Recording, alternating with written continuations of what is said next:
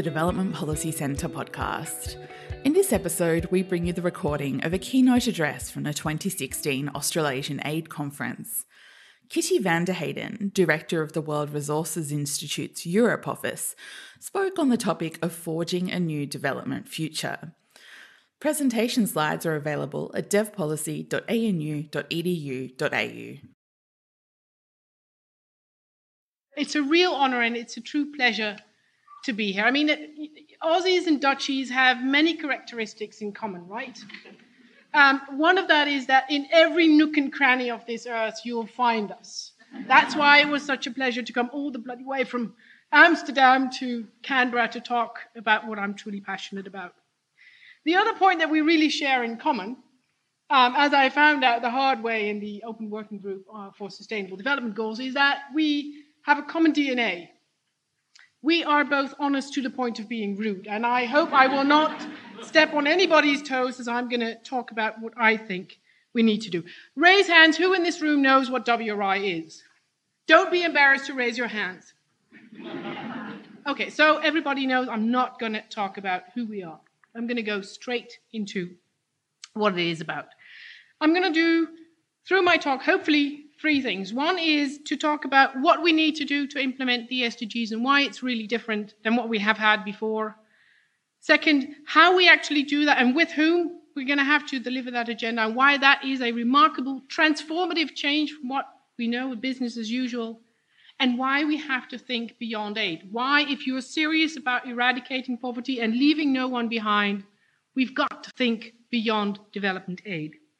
Now, it's sort of reflective of my career, right? If you think of sustainable development, people always think about that green thing, and when I come to talk, very often I'm perceived as being Shrek. You know, sustainable development really is about that balance between three pillars of our system.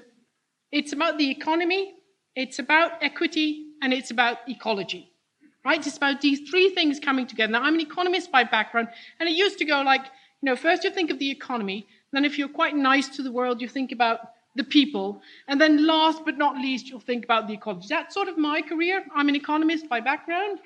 Then I spent years in the field trying to do the right thing from a development perspective, and finally, for the past 8 to 10 years, I've been working on development, on environment issues and incorporating that in my development work. Looking at those three pillars, well, you know, if you look back for the past 20 years, we have made remarkable progress. If you see the who's who, you know, who's hobnobbing with who in the rich and powerful of this world in terms of GDP, you see where things are actually really changing. This is no mean feat. It's all boys, unfortunately, very few girls around there. You can actually see that reflected in how income is changing and how you see that growing middle class that Peter was referring to. And then you see that remarkable shift in where poverty is. I mean, look at just, 2005 and where we are in 2015. No longer the largest section of poor people are in a country in Asia. It's likely to be in Nigeria by now. What a shift. So look at the first pillar, economy. We have done a really good job. And then you look at the second pillar of equity, and everybody knows that as the MDGs, right? The 8 goals that everybody knows about how we're going to eradicate poverty in this world. And there we've made some remarkable progress, right? We have reduced income poverty quite significantly, but we've also achieved the goal on drinking water. We have a remarkable reduction in maternal deaths. We've done some pretty good stuff, but in all honesty, there's a large unfinished business agenda, particularly when it comes to gender, sexual and reproductive health and rights. And Peter was talking about how important gender is. And then you look at the third pillar, just as an introduction. I mean, boy, whichever indicator you look at, it's bad news.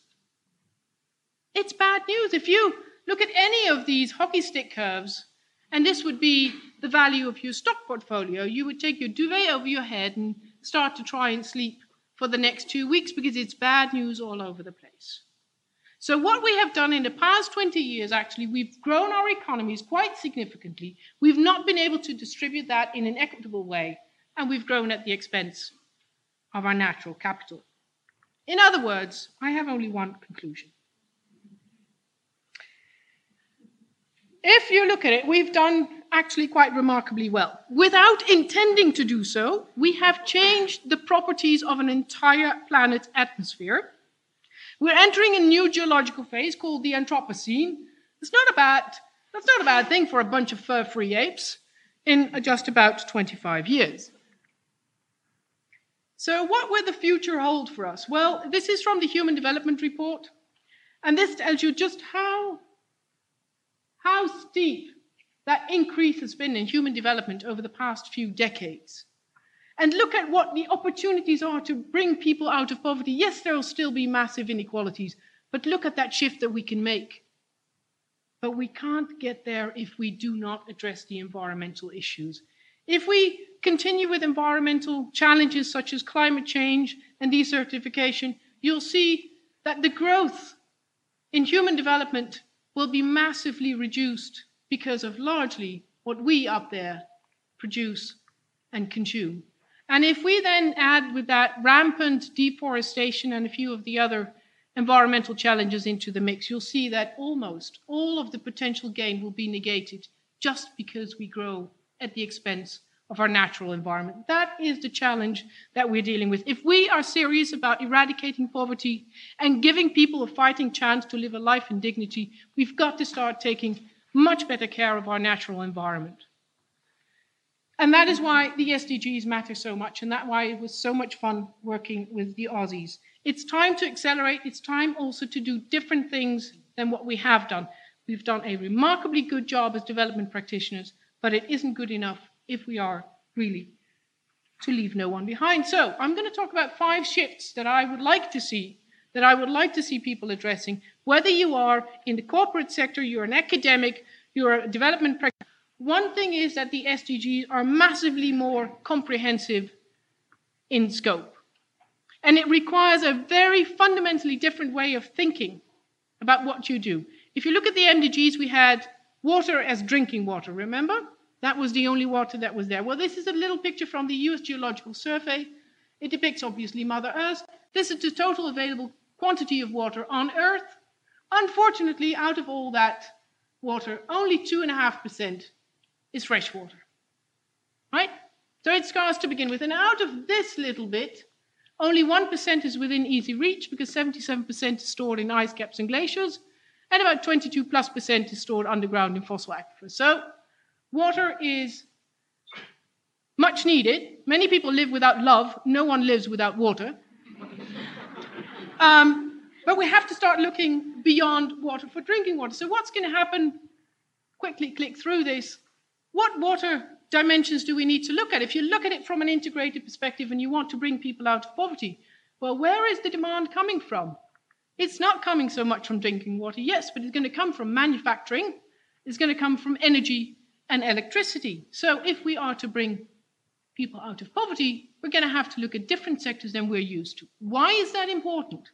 Because water is scarce to begin with, but already we're having 1.2 billion people that live in absolute water scarcity. Absolute water scarcity means that there is so little water that it risks to impede, if not reverse, the development gains that you and I have worked so hard for. That is how scarce it is.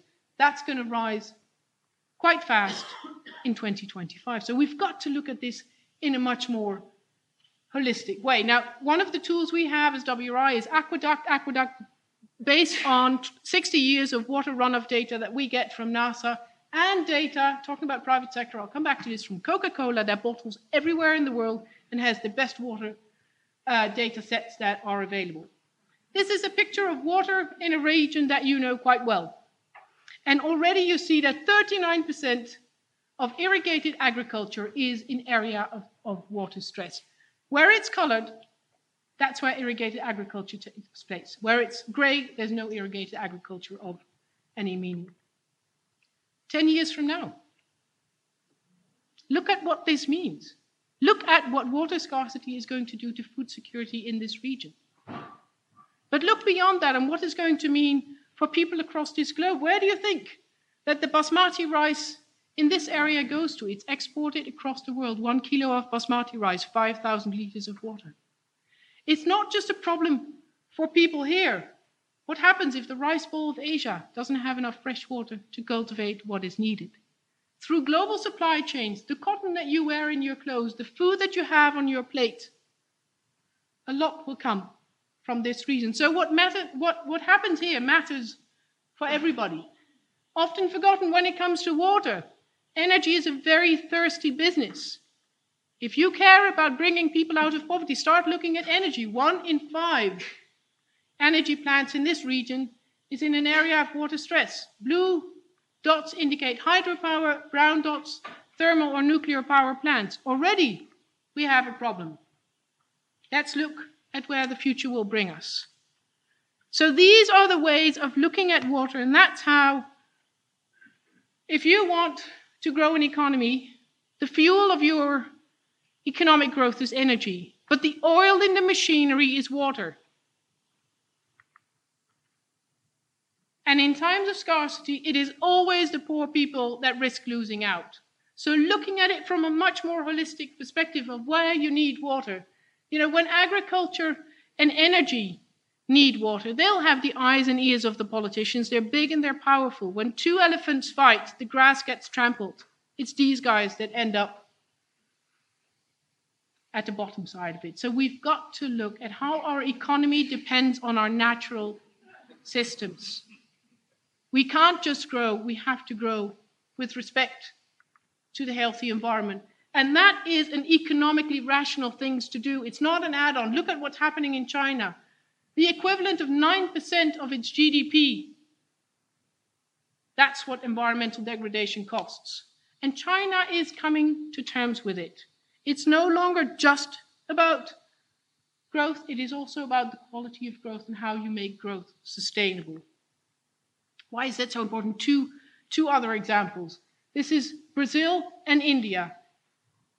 In these countries, GDP grew by 39%, and here 120%. Fantastic. Normal economics would say this is a good job. Then you start to look at where human capital has gone.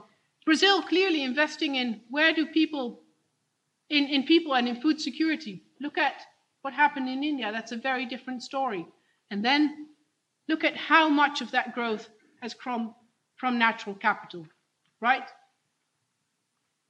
If you then look at inclusive wealth, which is looking at the balance between economic growth, or infrastructure from ecosystems, and human capital, you come to a growth not of 39 and 120%, but actually of 9% and 3%.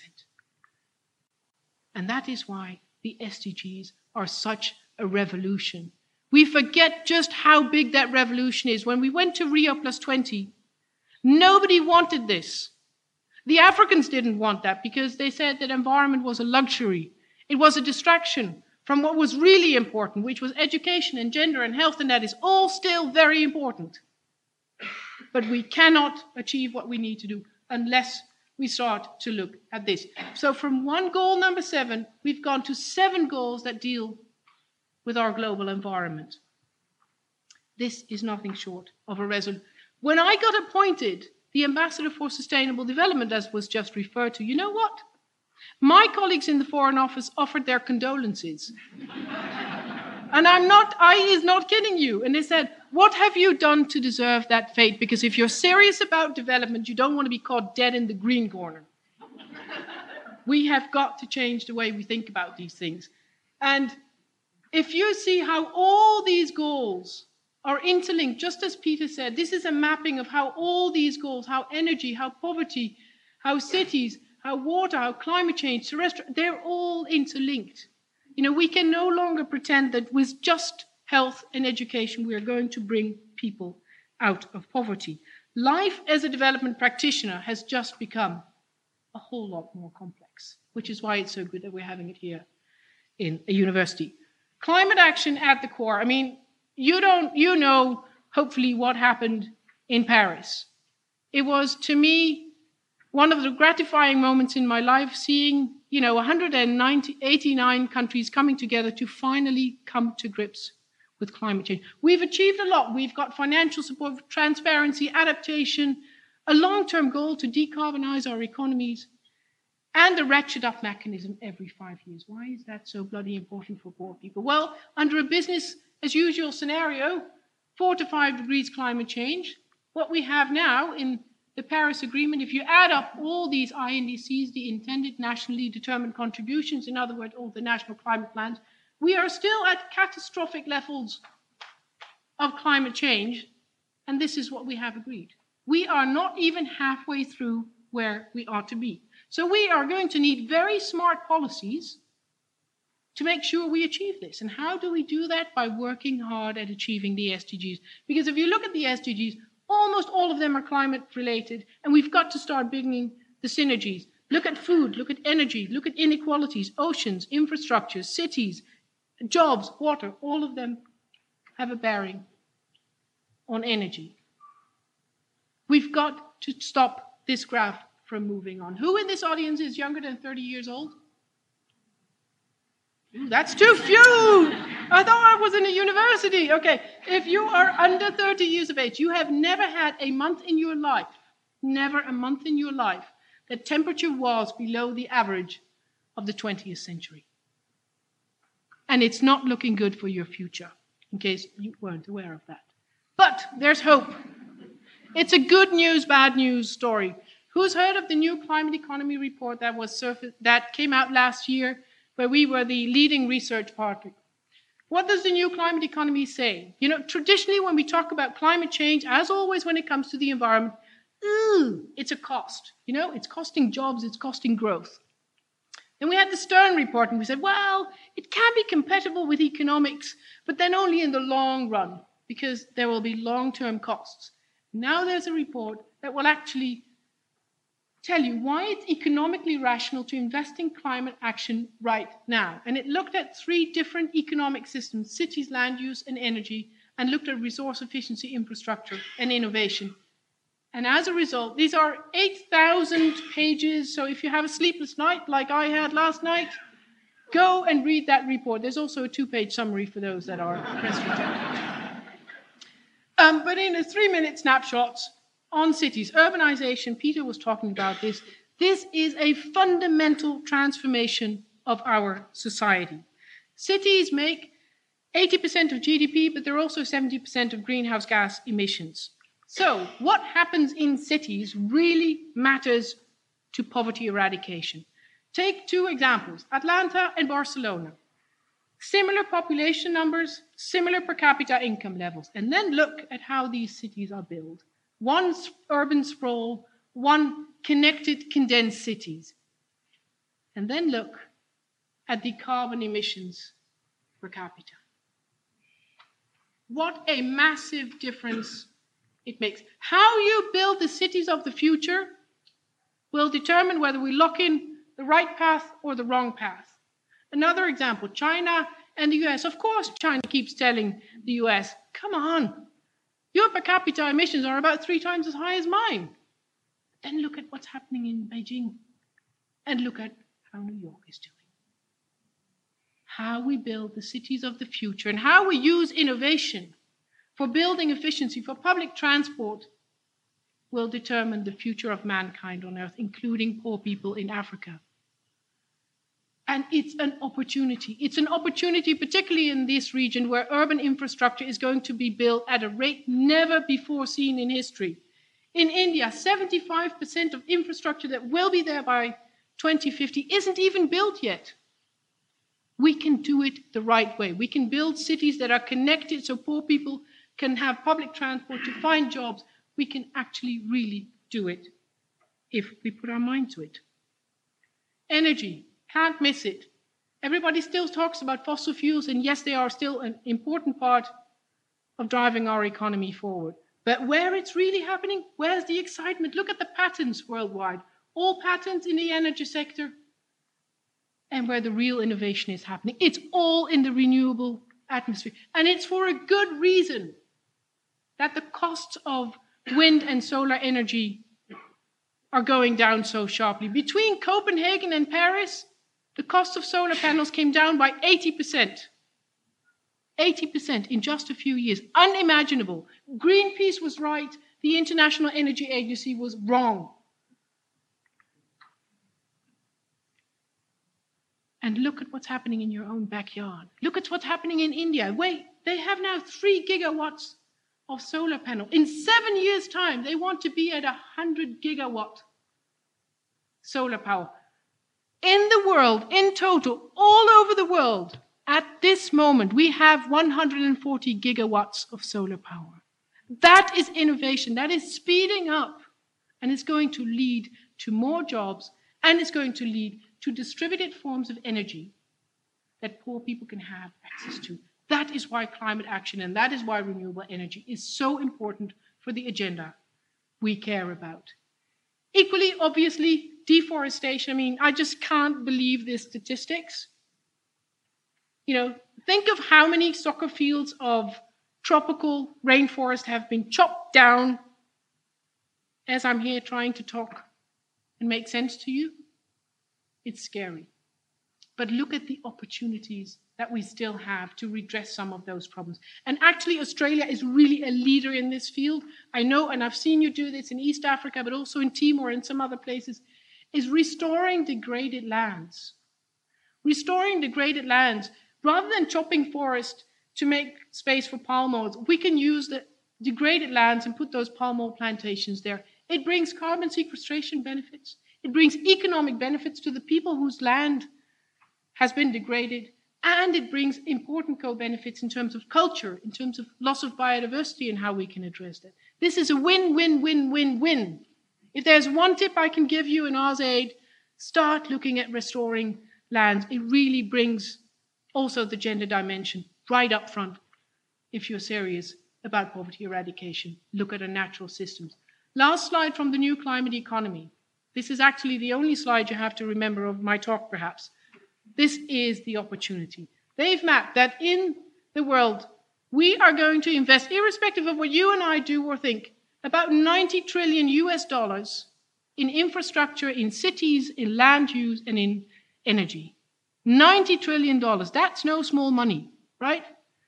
Now, you can do that the business as usual way and lock in problems, or you can do that the smart way, the low carbon way. Yes, it has additional costs to the tune of $4 trillion. That's no small money. I'd love having it. But if you look at the cost of doing it wrong, this is totally affordable. Don't let anybody talk you into the fact that climate action is too expensive and we can't do it. And if the aid people don't talk to the infrastructure planners and the private sector to get this right, these people will. Who knows who this guy is? Okay, this guy should be as famous as George Clooney. Not because of his looks. Not really, right?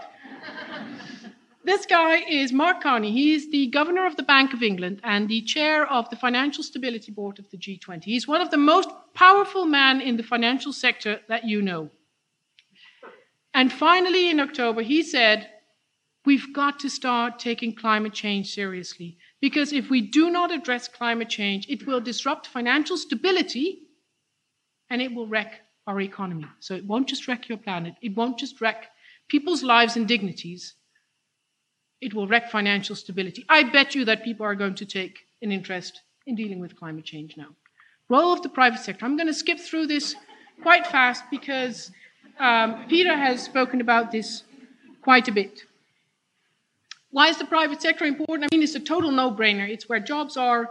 It's where the capital inflows come. It's 60% of GDP, right? So in the negotiation rooms, do you think there was a private sector present when we made those SDGs? Of course not.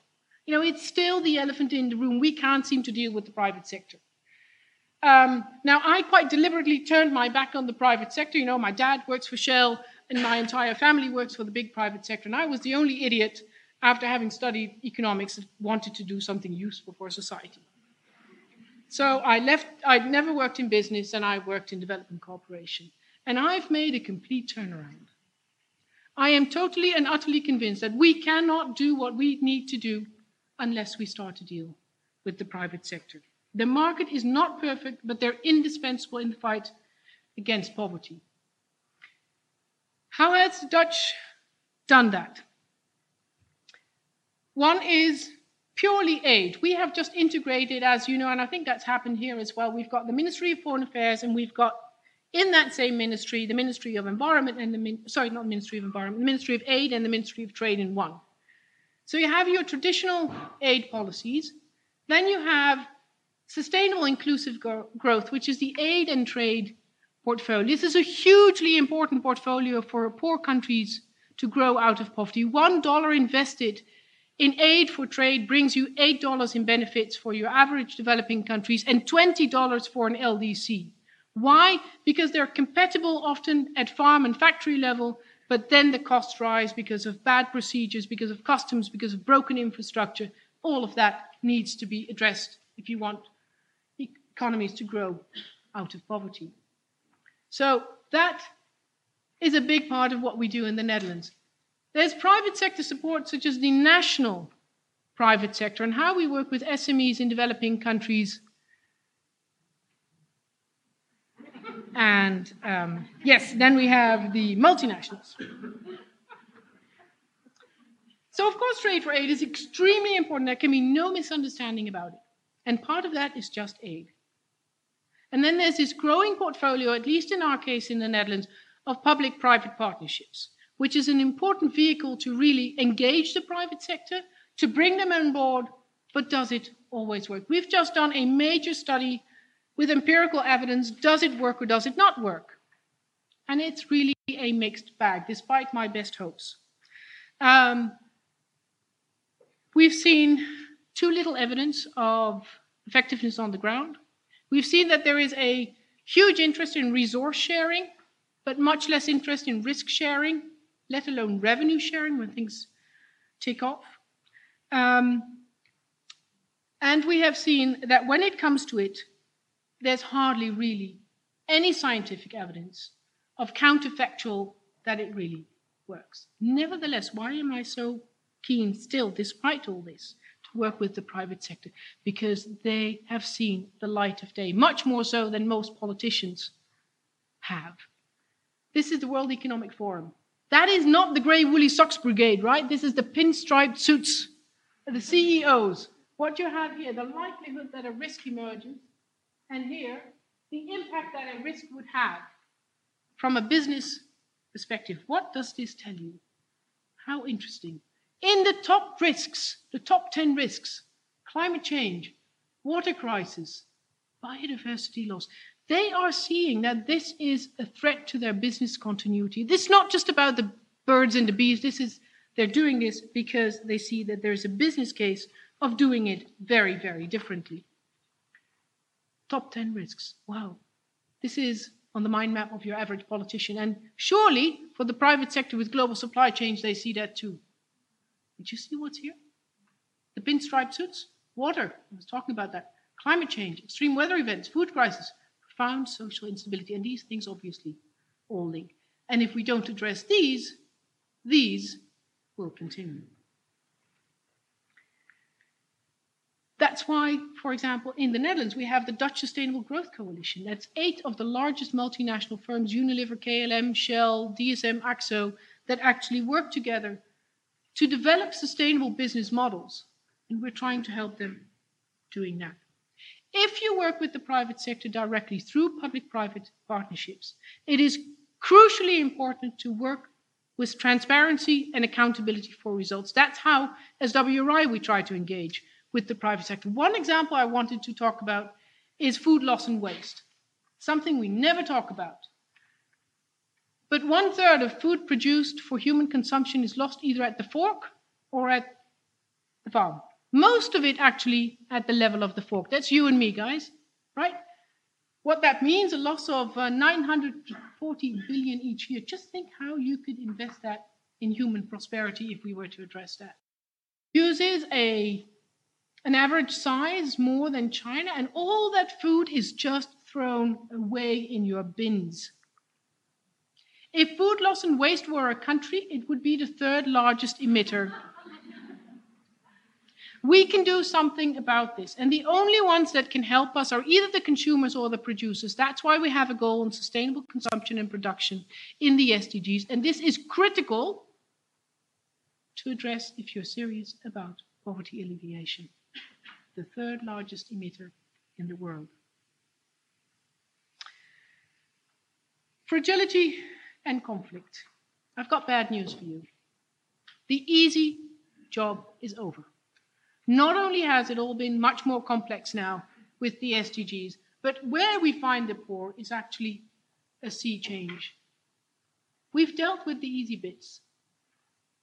Now we find poor people largely in fragile areas where they are hard to find, hard to reach, and hard to bring development to. But what is fragile needs to be reconsidered and rejigged from a different perspective. It's not just politically fragile, where you have lack of participation, lack of accountability, human rights abuses. These are crucially important, politically fragile. But there's a much bigger center of people that actually lives in countries that are environmentally fragile. And it's especially those here in the midst, no less than 258 million people that live in places where there are overlapping vulnerabilities that we need to address. And they're fundamental if your investment in poverty eradication are going to. Let me give you the example of Syria. It may be slightly far from your rent, but it had major and global repercussions. Syria. You know, global pundits saw this as a crisis out of the blue. And I don't know if there are any diplomats in here, but ask my Middle East colleagues, and they never saw this coming. But the signs of distress were already there long before the crisis erupted, because from 2006 to 2011, 2012, Syria suffered its worst droughts in modern history. What happened is that 75% of crop yields failed completely, 80% of livestock died. The relatively prosperous farmers up in the north here migrated to the cities. Why did they have to migrate? Because they were, I would almost say, with criminal policies by the Assad regime, driven to an area heavily subsidized with water-intensive crops such as cotton and wheat, unsuitable for the area, and then the drought hit and they had nowhere to go. So what policies you have, and then what happens with climate change, has a major impact. Then they went to the cities trying to find for jobs. But of course there were Palestinians and there were refugees from the Iraqi war, so it wasn't easy to find a job and they relied on food aid. And then what happened, something even further away, a drought in Russia. A drought in Russia that drove up the global wheat prices because of scarcity. And what did the Assad regime do? It sold off its strategic stockpiles to cash in early on the price rise and buy arms, and it had no food left in its stocks to feed the hungry people that came migrating from the north, 1.5 million people. It's never the sole explanation for war or strife within or between countries, but it is becoming an increasing threat multiplier. Biodiversity loss, desertification, climate change, water scarcity, it is driving people to move because they have nowhere else to go. That's why, for example, our water analyses are being used by national intelligence agencies. Taking it a little closer to home here, the Indus River Basin, this is by far the area where you see the groundwater level dropping fastest, by about a foot a year.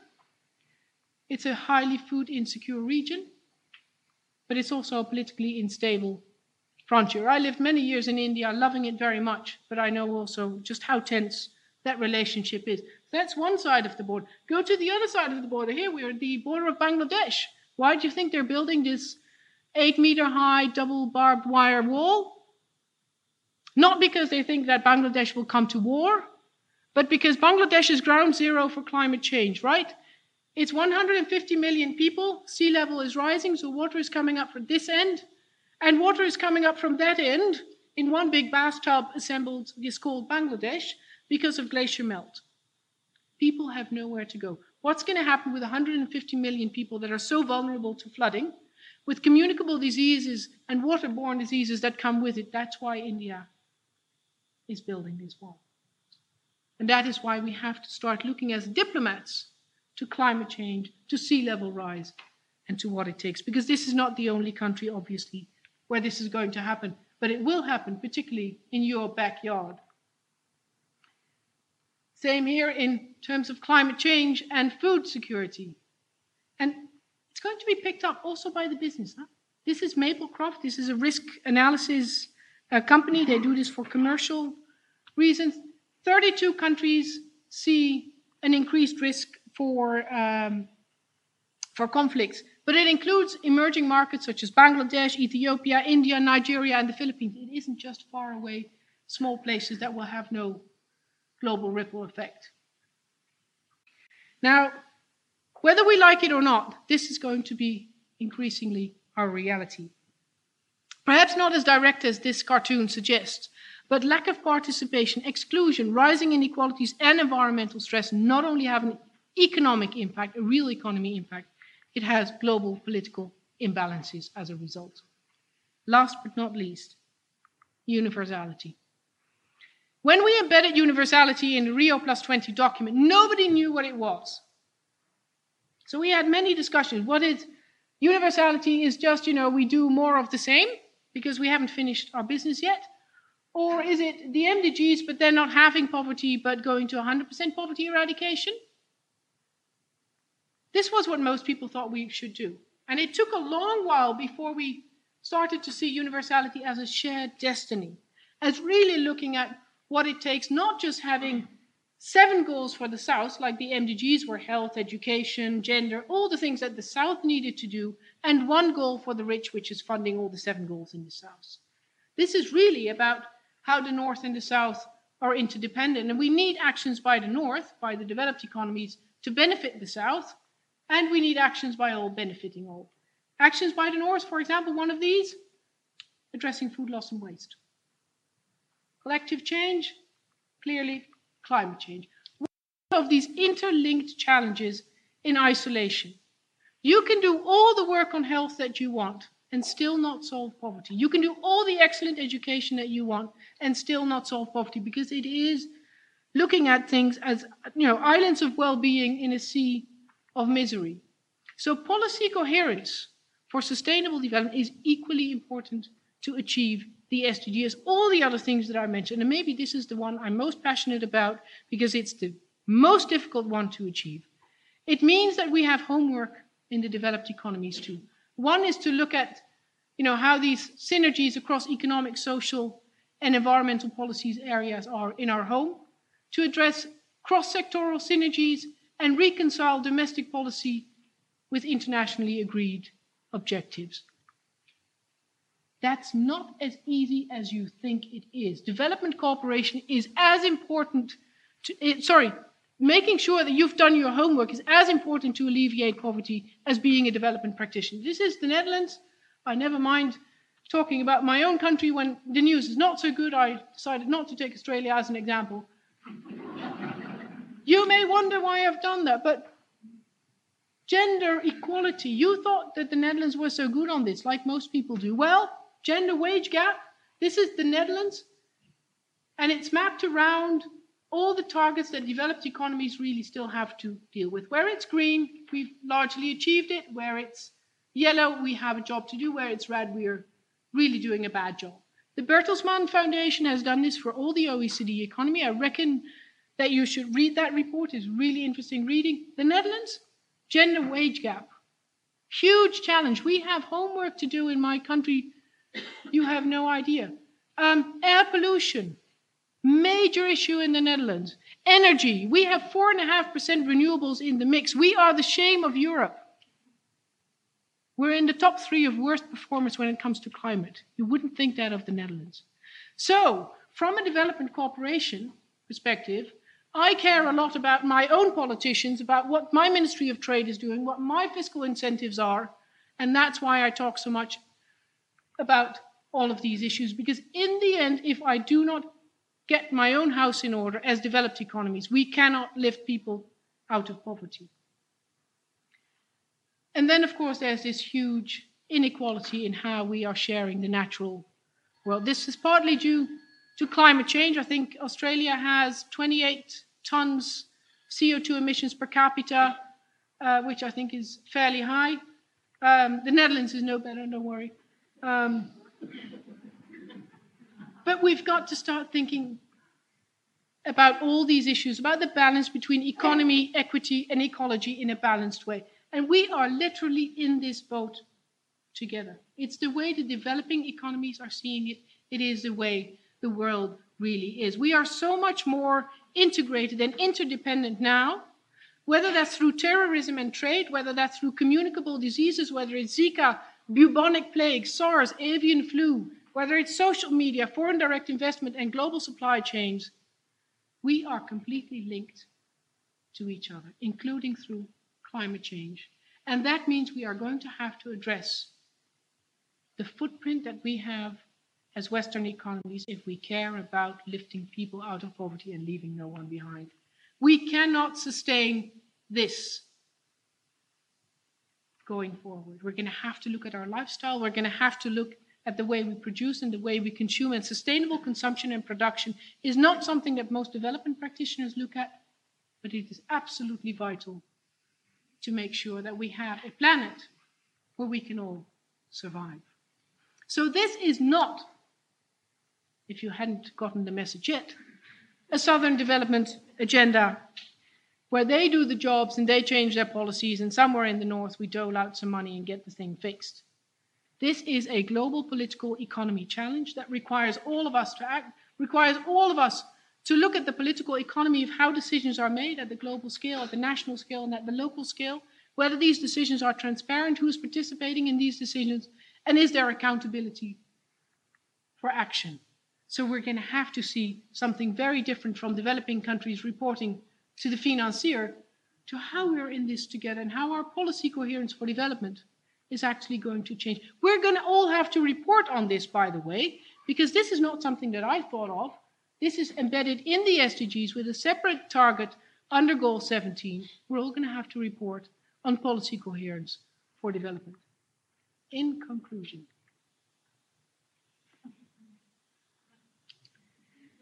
I think we know what we need to do. I think we'll have fairly steep learning curves, again, which I don't think we have all the answers. I think we know what we need to do. Very often I find we don't want to really do it. We're going to have to look at finishing the unfinished business, understanding the economic challenges, working with the private sector, addressing climate change, restoring ecosystems, changing inequalities, dealing with the rising tensions as if we were diplomats, and work at a governance systems that will hold us to accountable. This is not a socialist agenda, by the way. This is just a world agenda that all of us have to work on, irrespective of whether you're in the corporate sector, you're a consumer, you're an individual citizen, you're a policymaker, you're a development practitioner in an NGO or anywhere else. This has got to involve everybody. And if you think that you're too small to make a difference, start to sleep in a room with a mosquito. All of you have something to do and something to contribute, and you owe it to your children to actually get a job done. Thank you so much. Thank you. That was just a beautiful presentation. Thank you so much. My name's Jo Hall. I'm a PhD student at the ANU. I wanted to ask what your thoughts are, please, about how this is all going to get monitored and measured, and what's going to change in the way that, like you were talking about, how are we going to measure policy coherence? So what are your thoughts about how that is going to be, given the complexity of this agenda? Look, it's the million-dollar question. You know, I think it's not going to happen unless we have a good accountability system. Are the SDGs fit for purpose in that sense? No. I'll be very honest. If you look at the targets, many of them either have no deadline or they have no quantifiable goal. So we're going to have to make that. We don't have the metrics yet. I mean, we're working now at developing the metrics for how do you measure policy coherence, what is your baseline, and how can you start tracking progress. I do think that developing countries will push very much for this. Certainly when it comes to policy coherence for development. If you want buy-in from the G77 to do what is right, and in the end, as I said, we're going to be impacted if the SDGs do not get implemented, they will demand universality to become real and tangible. So we have now a compact of a number of developed economies that have some skin in the game. Sweden, Finland, France, Switzerland is considering, will all report to the first meeting of the high-level political forum in July of this year with a voluntary report how they're implementing this agenda domestically and how they're looking at the transboundary implications of their domestic policies. So we are helping them to prepare that, to develop the metrics. Not easy, but it's getting there. I would hope in a year from now someone else will stand here and say that we've made measurable progress. If not, wield the whip, please. As civil society, academics, in whatever role you are, help keep your own government and the UN accountable. Hi, I'm Jenny Goldie from various NGOs that are dealing with population, energy and climate change. Thank you for an excellent speech. I agreed with everything you said. But there were a couple of omissions, and I'm wondering if you could comment on it. Climate change is said to has the potential to negate all the development gains that we've had in the last decades, a few decades. But what about population growth? We're anticipating another 2.3 billion people by mid-century. And the other question is, with climate change, where if we are to mitigate and keep within the safe levels of climate increase, temperature increase, we have to keep perhaps 4/5 of fossil fuels in the ground. Now, agriculture is heavily dependent on oil. What are the implications of keeping 4/5 of oil in the ground? Thanks. Beautiful. Not easy questions. Population growth. Look, certainly when you're more people, when you're 9 billion, it's going to be more of a challenge to do it in the right way. But frankly speaking, from my perspective, I would never enter any of these issues from a population growth perspective. Why? Because for me, fundamentally, this is about sexual and reproductive health and rights of women. That's where it has to start. Every woman in this world should have the right to choose with whom, when, and how many children they have. Still, we have 250 million women dying because they have the ability to give birth. I think that is unacceptable, and we know what we can do about it. It's not so much about having more people, it's about how we distribute the wealth.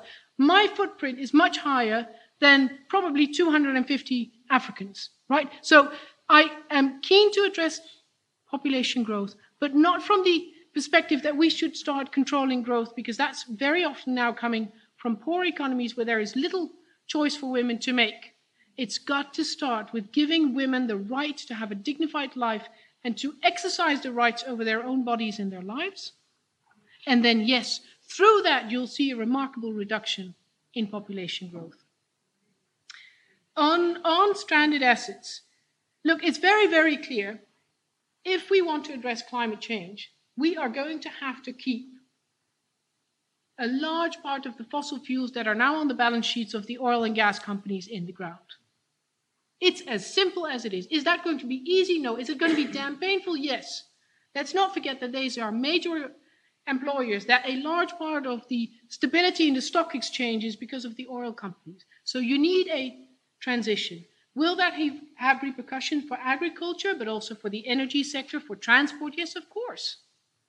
But as Peter was talking about innovation, as you saw in the patents, where is change happening? Where's innovation happening? It's not in the brown and in the grey economy. It's in the green economy. We will find those solutions. With agriculture, you can do a lot with distributed energy, such as solar energy. Can we do it everywhere at a scale that is needed? No, not yet. I'll be honest. Right? Will we be still using fossil fuels? Yes. Should we phase out as fast as possible? Yes, please. It's not going to be tenable the way we do it now. Thank you so much for a challenging, inspiring and really pleasurable presentation to listen to. I can't wait to have it up on the website and send it to my kids' college so their science teacher can present it to all of them. My name is Paria Short. I come from a small natural capital consulting company in New Zealand called Terra Moana. We take, as we are building work in the ocean, seafood and fisheries sector, we try to take this economic equity and ecology triangle as our foundation for approach. One of the things we've been looking at over the last year or so with the development and confirmation of the SDGs is, I guess to use a Kiwi expression, what's the sweet spot? What is in the SDGs, or 17 of them, what does it look like for the implementation of them such that you get economy, equity and ecology together in a way that doesn't keep the economic development for poverty alleviation going to the extent that it's just economy the whole way and the other two for all sorts of reasons, get left behind. It's very important in the fragile countries we work in, particularly in oceans and seafood and fisheries. Thank you. Look, what's the sweet spot? I wish I knew. You know, I would give my life for it, and there just isn't an easy answer. I think it starts very much with really raising the awareness. I think we still work from an old-fashioned, I would almost say fossilized mindset. We're all still very siloed, whether we are development practitioners or diplomats or private sector. We don't connect the dots very well. So for me, it's very much about bringing that analytical framework together, raising the awareness, learning how to best do it. We're going to have to take risks. We don't know what the best solutions always are. So learning to live with risks, sticking your butt out, sometimes doing it wrong, but then trying to get it right. And very importantly, looking at co-benefits. It's a narrative where I think there's so much to do. If you look at restoration, we have framed that for the longest time as I remember as environmental conservation, I would almost say, right? This is about the birds and the bees. But conservation isn't the only angle. If you look at restoration, this brings economic benefits very often in communal lands, also carbon benefits. So trying to find entry points where you really can work on the three different strands of sustainable development. And when you look at it, when you open your mind and your mindset, there are actually many of those. You have been listening to a podcast from the Development Policy Centre. For more information on our work, visit our website at devpolicy.anu.edu.au. To join the conversation on Australian aid, Papua New Guinea and the Pacific, and global development policy, visit our blog at devpolicy.org. At the blog, you can also sign up to our newsletter for all the latest updates or connect with us on social media. Thanks for listening.